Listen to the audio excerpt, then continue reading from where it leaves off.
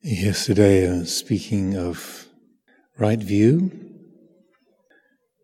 and in that rightness, it's good to understand that the word right in English is a translation for samma, which doesn't just mean right as opposed to wrong, but right as in upright or balanced, attuned. The associations of the word are with the tuning of the strings of a musical instrument. When the strings are harmonious, they are samma. So when we speak of right view, it's helpful to reflect upon that as attuned, a view attuned with reality, with Dhamma itself, with nature.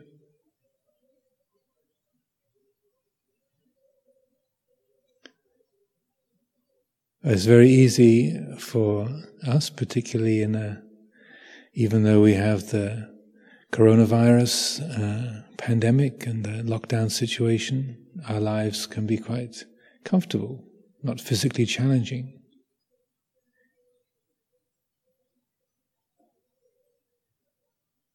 So it's easy for the attention to dwell in the realm of our thinking, to live in our heads.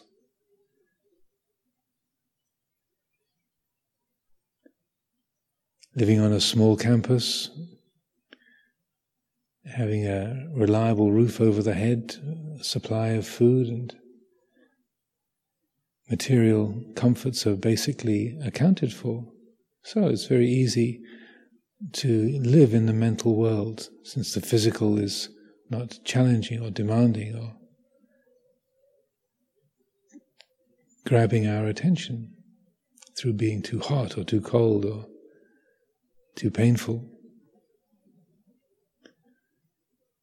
So in establishing a right attitude, an attuned attitude, it's important that includes the attitude of the body as well, the posture of the body. That attunement needs to include the physical dimension as well as the mental. Meditation is not just an activity of the mental world, but it incorporates the physical completely as well.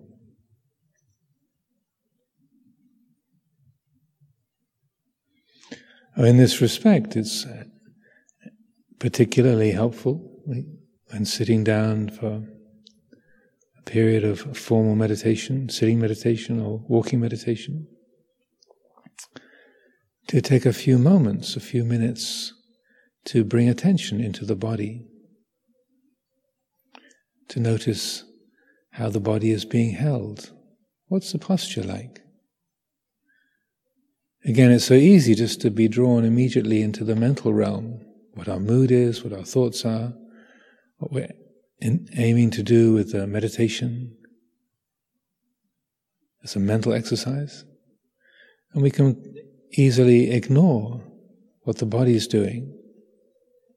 But the body and the mind affect each other intimately, directly, all the time. So on the mental level, we're endeavoring to establish a balance of energy, alertness, brightness of mind, and peacefulness, calmness. That needs to be supported on the physical side.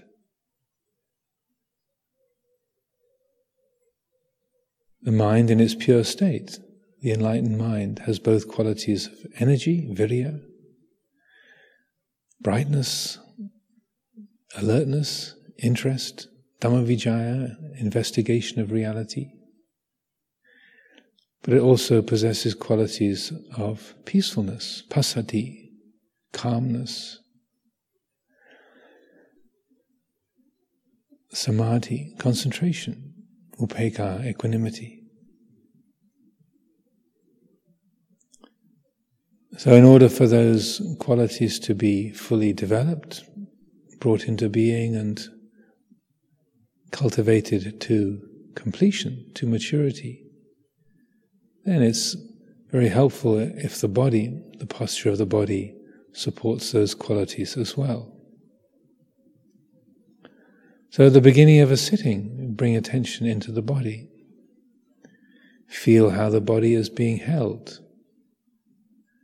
Bring attention to the spine, to your backbone, and invite the body to sit in an upright way, not as an assertive act of will, like I must sit upright, I should sit straight, coming from a place of self-view and command, but rather bringing attention to the body and letting an invitation to straighten, to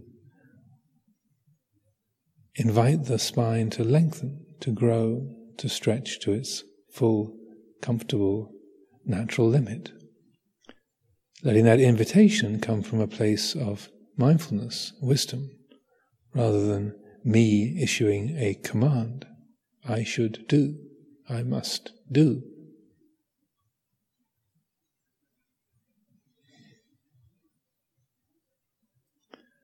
Of feeling the spine straighten, lengthen,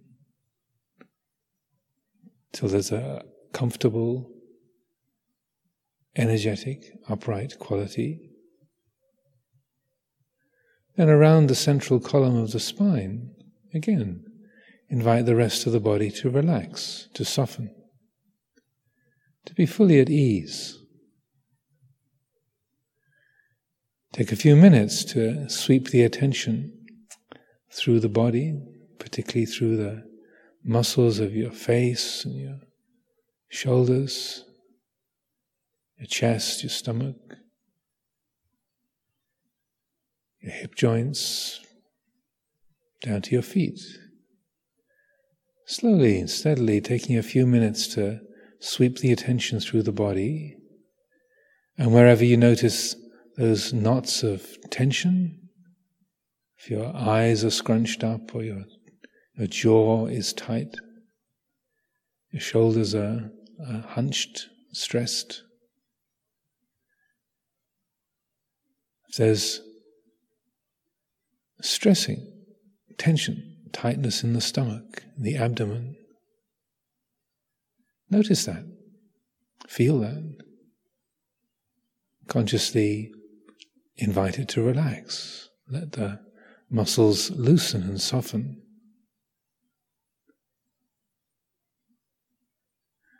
To let there be a quality of settling, easefulness.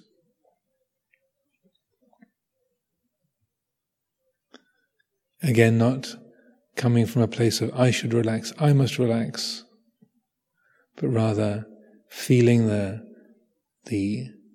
stress or the tension of the body's tightness, its areas where it knots up, feeling that, knowing that, acknowledging the dukkha, the stressing of that, and letting that knowing, that knowledge, be the source of letting go. So the relaxation, the letting go, arises naturally from the act of attention. It's the result of awareness. Because of vijja, knowing, clear seeing, then the letting go happens, and there's a quality of ease.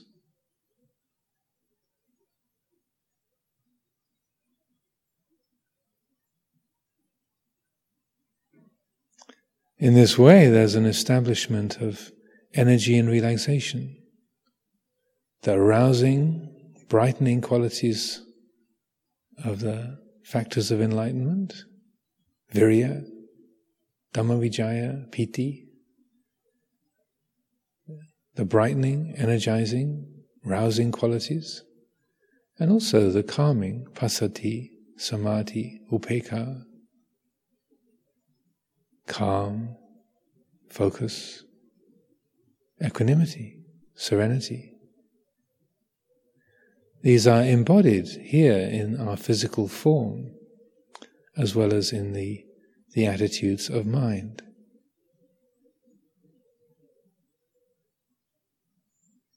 If we're trying to calm an agitated mind, but the body is stressed and tensed, then that stressing and tension in the body feeds.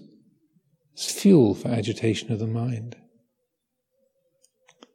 If we're trying to be alert and attentive in the mind, but the body is slumped over, our spine bent, the body listless, then the efforts to be awake in the mental world are being blocked, dampened, hindered by the lack of energy in the body.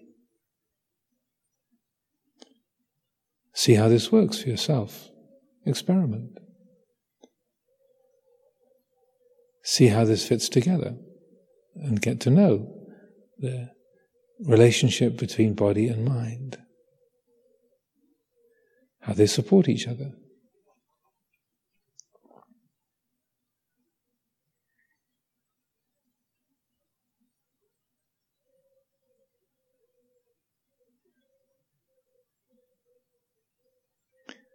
As the time of sitting meditation extends, 10 minutes, 20 minutes, half an hour, 45 minutes to an hour, it's natural for the body to feel more and more uncomfortable. Aches and pains arise. Stresses in the back or our knees, aching in our thighs. Wherever it might be, it's very natural for painful sensations to arise within the body.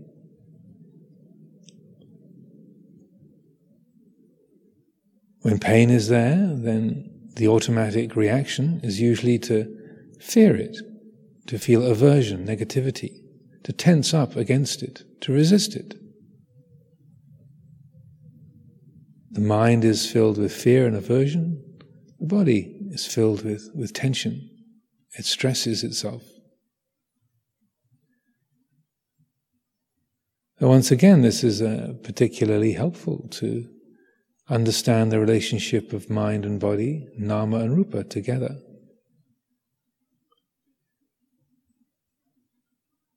As the sittings extend, when physical pain arises, rather than, say, trying to focus on the breath or the inner listening to the nada sound and looking upon the pain as some kind of unwelcome intruder, something that's getting in the way of your practice, quote unquote. If the painful feeling is starting to dominate, deliberately take your attention off the breath, or whatever you're focusing on. Deliberately bring it to where that painful feeling is, your knee or your back or wherever it might be. Make the pain the object of attention, the focus of the meditation.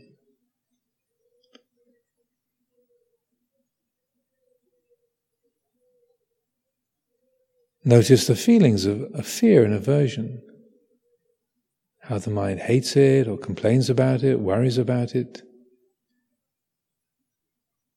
negotiates with it.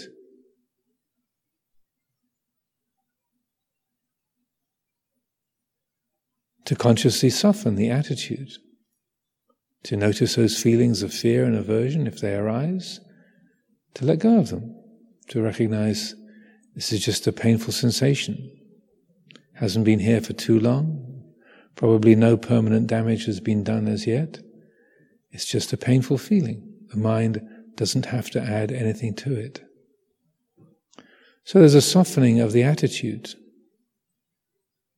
This is really the root of loving kindness, is this softening, this opening of the heart, this kind of radical acceptance. There's no pretending that the pain is pleasant or wanted, desirable. No, it's unwanted. But loving kindness doesn't mean trying to like everything, but rather it's that recognition in the heart that everything belongs. Painful feeling is part of nature. Just like the sounds we might hear that we don't like, painful memories that we don't like.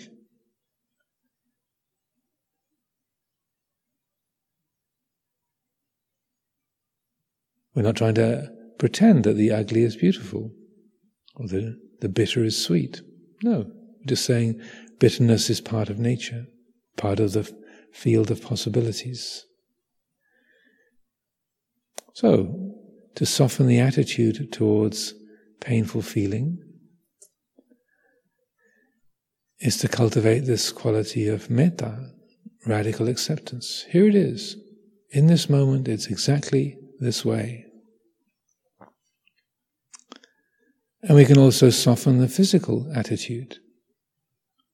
Notice what the muscles around that pained area are doing. Have they tightened up? Is there a kind of stressed, knotted feeling? Is the pain in your leg? Is the muscles of your thighs and your calves, are they tensed up and lifting your knee off the ground? How is it?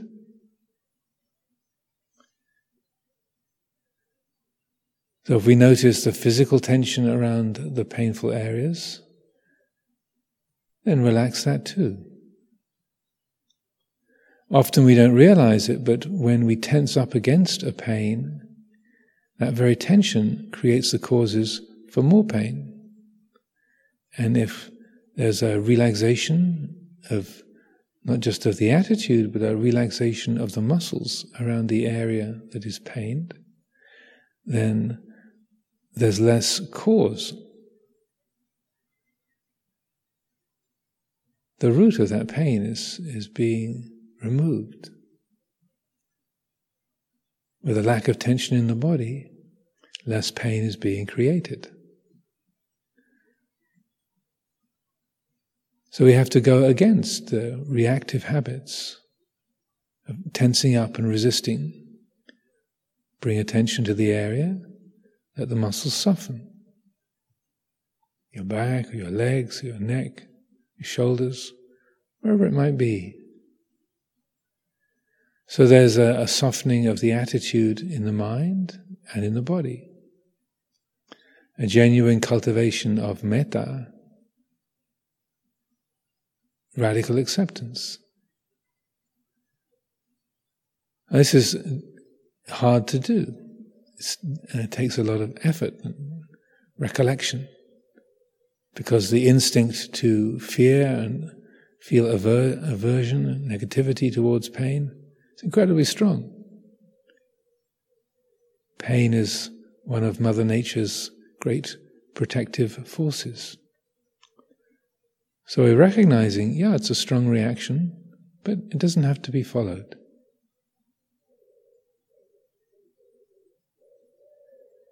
And then when the attitude changes, there's an acceptance. In this moment, it just feels this way.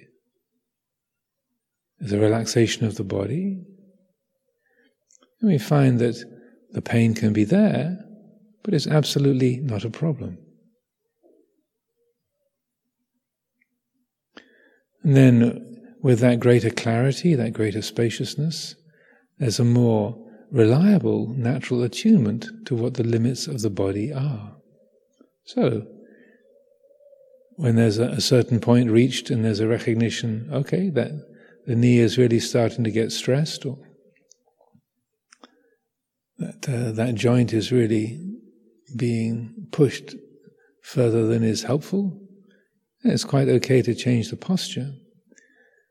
But the basis for moving the posture, changing the posture, is a kindness for the body, not wanting to stretch it beyond its limits, rather than a reactive aversion, fear of painful sensation.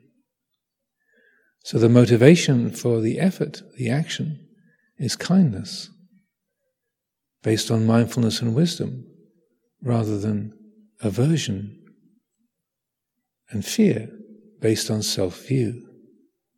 So the result is very, very different.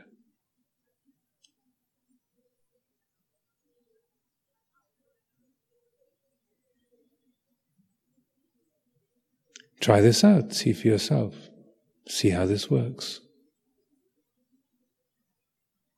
And as you see the difference it makes, the attitude of our practice is a radical acceptance. Let that be what guides you. Let that very absence of dukkha, let that quality of peacefulness, integration, that attunement of the heart, the peacefulness, delightfulness of that, let that be what guides the effort that is made. Let it speak for itself.